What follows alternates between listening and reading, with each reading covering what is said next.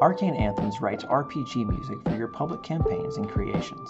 Download their music on patreon.com/arcaneanthems and use all their music royalty-free. Welcome to the Compendium, a resource designed to help you spend less time learning D&D and more time actually playing.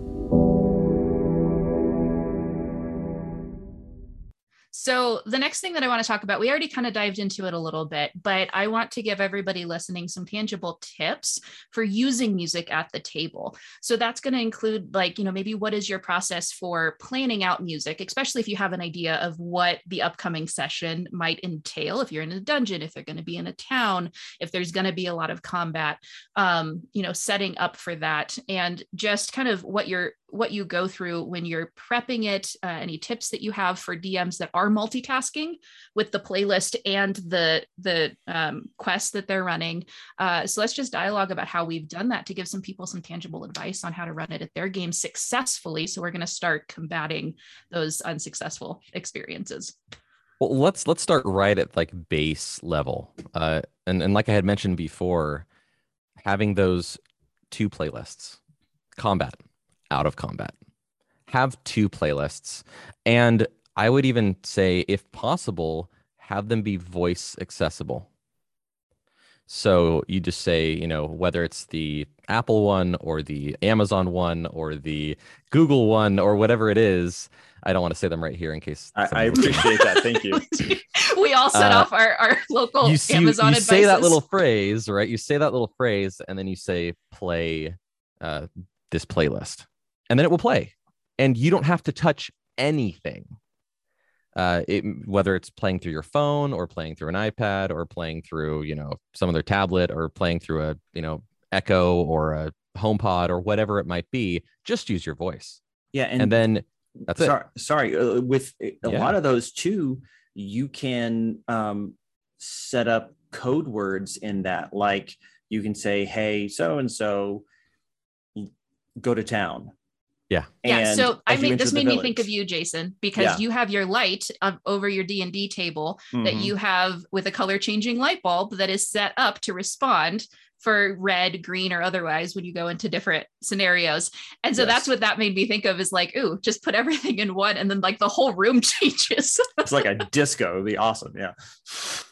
That's a really smart idea. I have never thought about that. I have always just had the multiple devices or multiple screens and the play buttons and the playlists, and it's a lot. And so that's really smart. Keep it as simple as possible until you want to do more. Is usually how I do it. And you can go, as wild as Jason and I, who have lights set up and we have things triggering and things automating and the fog machine coming in from under the so you can get as wild as you want with that, but for home games, that's just a great opportunity. Keep the speaker far away from your players. Usually that's or near the DM. That's what I would recommend doing. So with those playlists, let's go back real quick. How many songs do you put on there? How much time do you plan out on each of those playlists to make it feel like it's not just 3 seconds on repeat necessarily? Everyone is different. Whatever is not going to be distracting. I like having an hour or a half hour music that just kind of, repeats to itself in a way. The music that I make is more for moments. I make music for moments. Is my niche in the. I'm in a Discord with 25 other TTRPG composers who are phenomenal, and they all have their own style and their own unique way of doing things, and some are better at soundscapes and some are amazing at ambience, and some are great writing themes, and so finding whatever you want your campaign to feel like. It's whatever you want it to be. If you're literally running a game in a universe, see if that universe has music. If you're running a game in Skyrim, then use that music. But honestly, I think that people can get kind of tired out, especially over time of having the that sameness in the community where you go to one table and it's this, and you go to the other table and it's still this.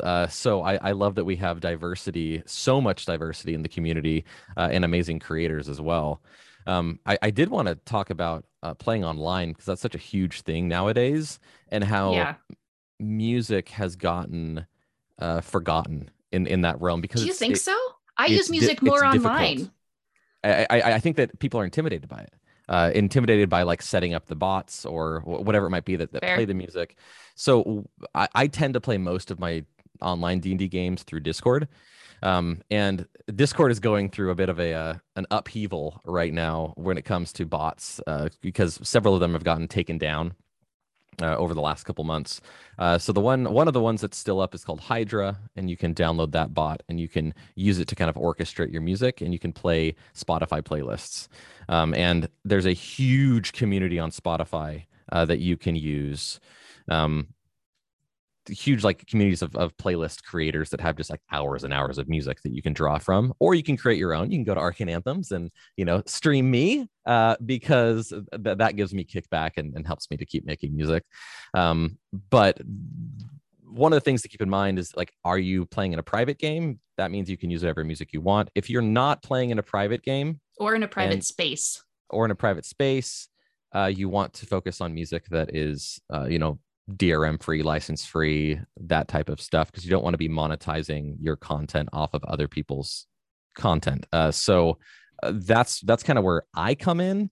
With Arcane Anthems, I wanted to give people music that they could use in whatever they wanted, specifically commercially. I didn't want them to have to like jump through all the legal loopholes and like have to figure, like, we're creators.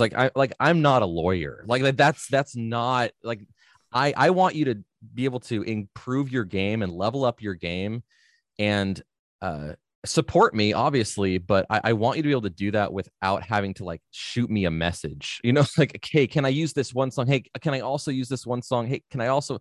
It's just so debilitating to have to do that. So all my music is DRM free and license free, and you can just use it. You can even use it commercially, and it's totally okay with me. That's why I'm doing what I'm doing. And why I also like rely on the community to support me on Patreon, or to use my music in their playlists on Spotify, so that I can get that kickback as well. So just be cognizant of that, is that not every RPG musician makes money in the same way, and all of us have different licensing. But I tried to make it easy, at least when it comes to my music. Arcane Anthems is a dungeon master and TTRPG musician providing free RPG music for streamers and storytellers. Download his music on patreon.com/arcaneanthems and use it in all your projects royalty-free. Check out his D&D parodies on TikTok and new Twitch show, One Shot 101, where he teaches popular creators how to play Dungeons & Dragons. We hope you guys enjoyed listening to our conversation this week. If you haven't done so already, it would really help us out if you would take a moment to subscribe to the podcast and leave us a review. The compendium is also on Patreon. So if you like listening, that is a great way to help contribute to the content that we create. New episodes are available every Tuesday and Friday, or Monday and Thursday if you're a patron. And you can always keep up with us between episodes by following us on social media. Just look up the compendium, that's COMPENDM, on Instagram, Facebook, or Twitter. Jason also shares a bunch of great content and plot hooks on his page, The Critical Dice, so make sure that you check him out and follow him as well. Thanks so much for tuning in, and we will see you guys next time.